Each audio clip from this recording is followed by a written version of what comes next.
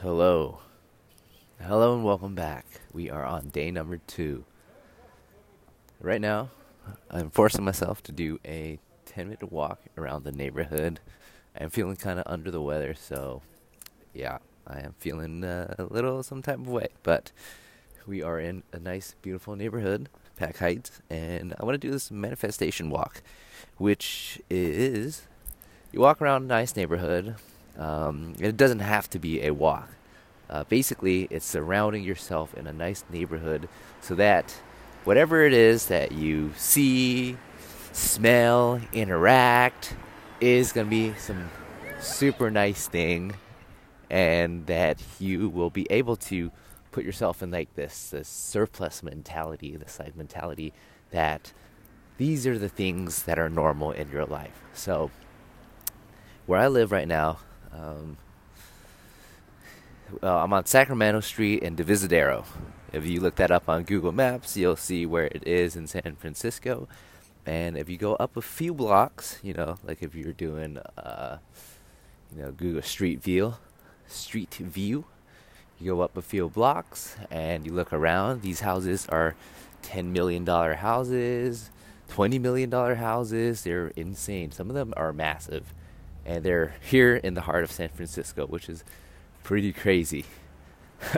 Like, given how expensive real estate is here, and seeing these houses here, man, that's crazy.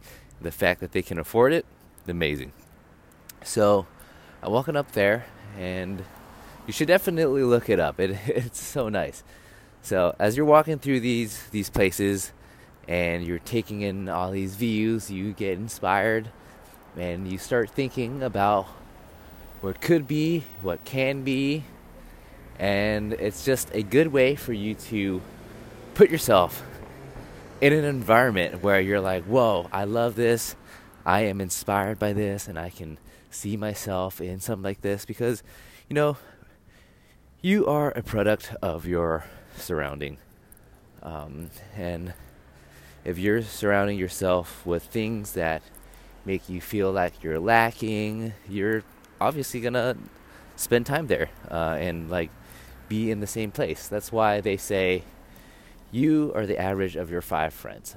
And if your friends are constantly complaining, not thinking about big dreams and goals or doing anything, like massive or fun, you're gonna end up the same way.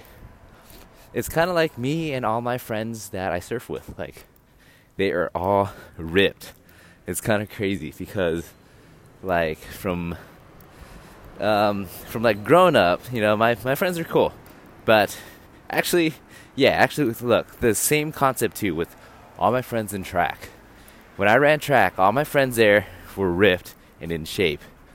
And now when I'm surfing, all my friends from surfing are ripped and in shape. And it's because we all share this activity of surfing.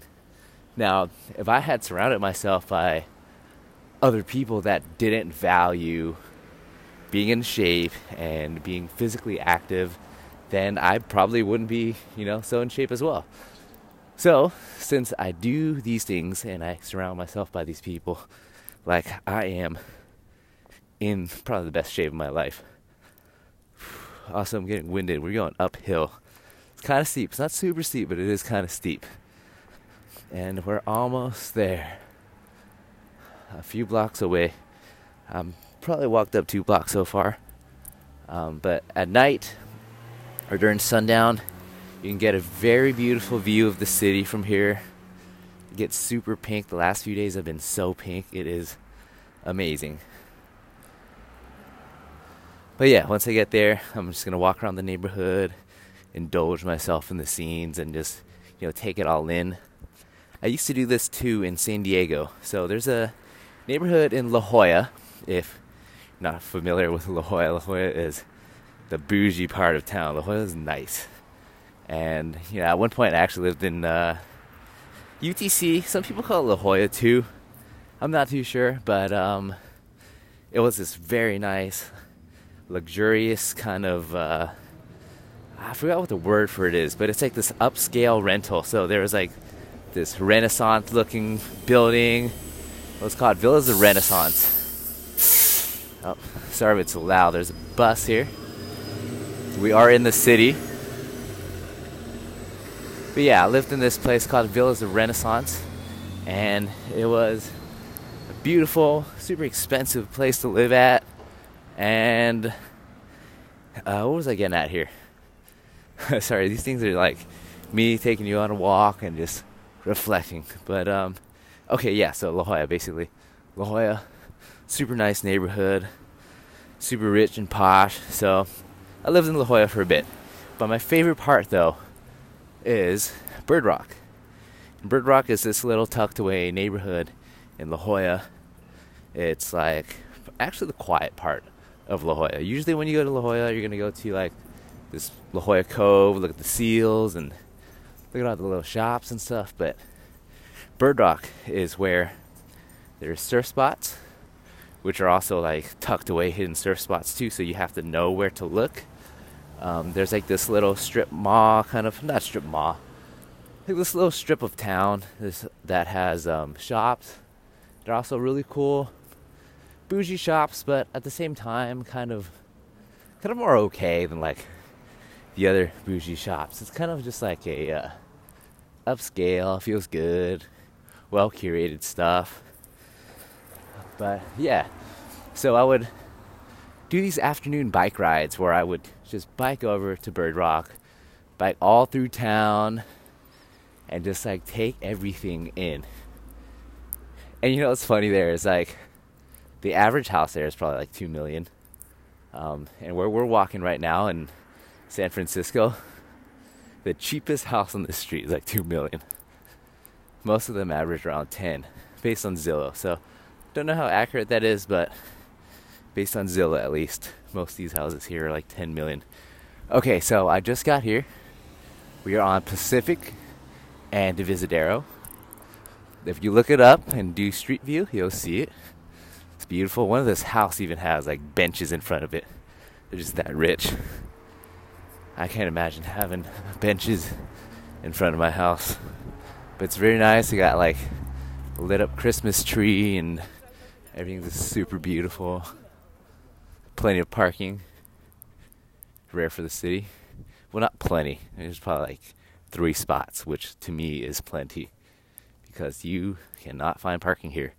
The other day, me and a friend of mine, we got back and we were driving around the block, probably 15 minutes looking for parking. And we ended up having to go to this place that was like, just like a metered parking.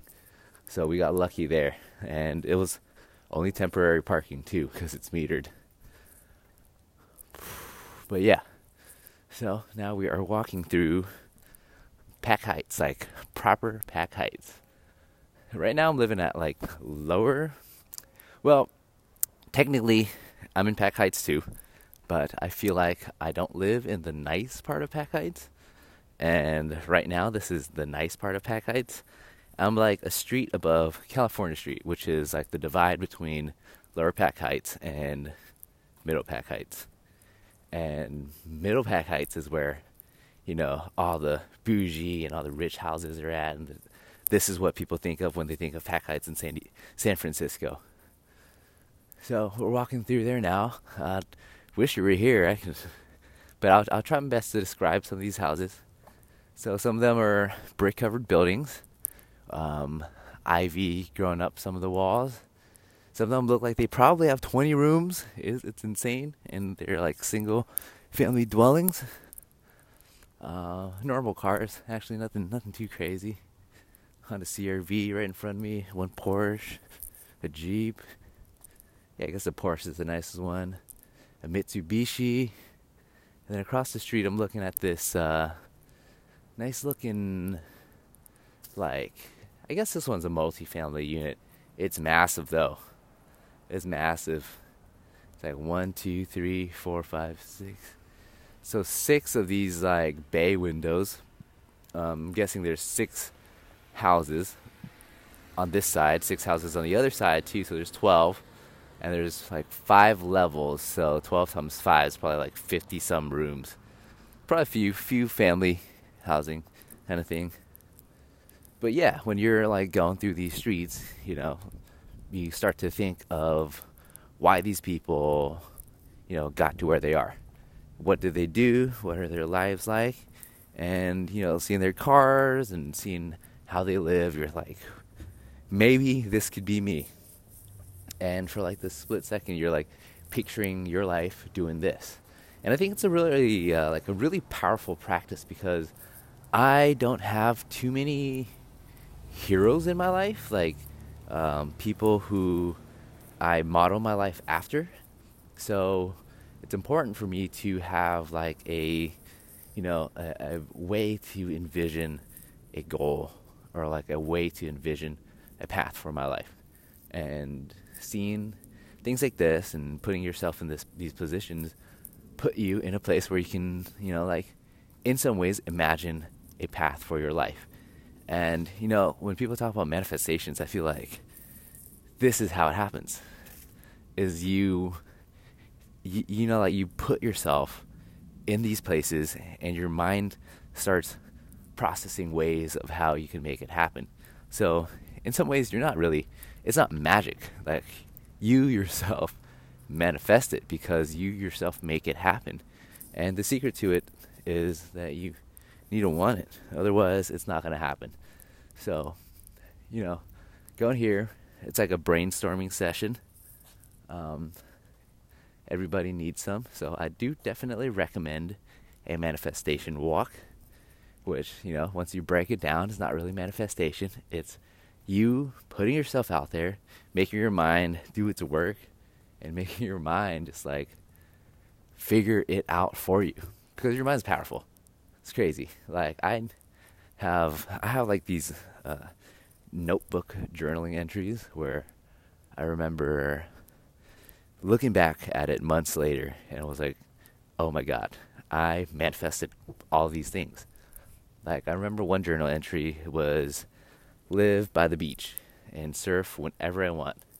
And later on in that year, I was a block away from the beach at Pacific Beach, I was literally 2 houses in from the beach. But, there is a block there, so it's like you cross the street one time. But still, I was across the street from the beach. And then another time, I wrote down that I wanted to be a stone's throw away from the beach, because, a block was too far from the beach. So, I didn't put too much thought to it, but I guess I did. One of the girls I was dating at the time would always bring up that concept of being a stone's throw away from the beach. So, fast forward maybe a year, I ended up living in a vacation rental in Hawaii, a stone's throw away from the beach, the ocean. Like, the balcony was right, or the lanai, as they call it in Hawaii. The lanai was overlooking the ocean, like 20 feet away. And it's just crazy how these things happen. It's not magic. It's, you putting yourself, you opening yourself up to these opportunities, and then being okay to take in that opportunity when it comes up. So, I also saw something else the other day that was coming up. I was looking at these 1980s, like this vintage Mercedes. I've been wanting this vintage convertible Mercedes for, not a while, but I've been, liking it. And then, so I did some research. I do a lot of research before I buy something big. And I just saw it pop up on Craigslist. And it was crazy because it got sideswiped. So the driver's door was a bit dented. They were selling it for $3,000. This is probably like $1,000 bodywork job. So if I was in a position, like, if I was in somewhere more permanent, because I'm still kind of traveling around, if I was more permanent, I would swoop this up. This is easily like a $7,000 to $10,000 car with just $1,000 worth of bodywork. The rest, maintenance, not too hard.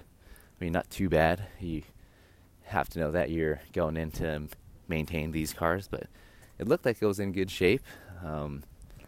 Seemed good. So, this is how those opportunities just pop up. Like, you put it out there, like you're researching, you're doing these things, And then your mind just starts to notice these opportunities when they pop up. Anyways, that is it for today's walk and talk. I'm looking at some $1 million buildings here now too. This is house I'm across the street from. I'm on Lion Street in Pacific, and this house is massive. All four corners of these massive houses.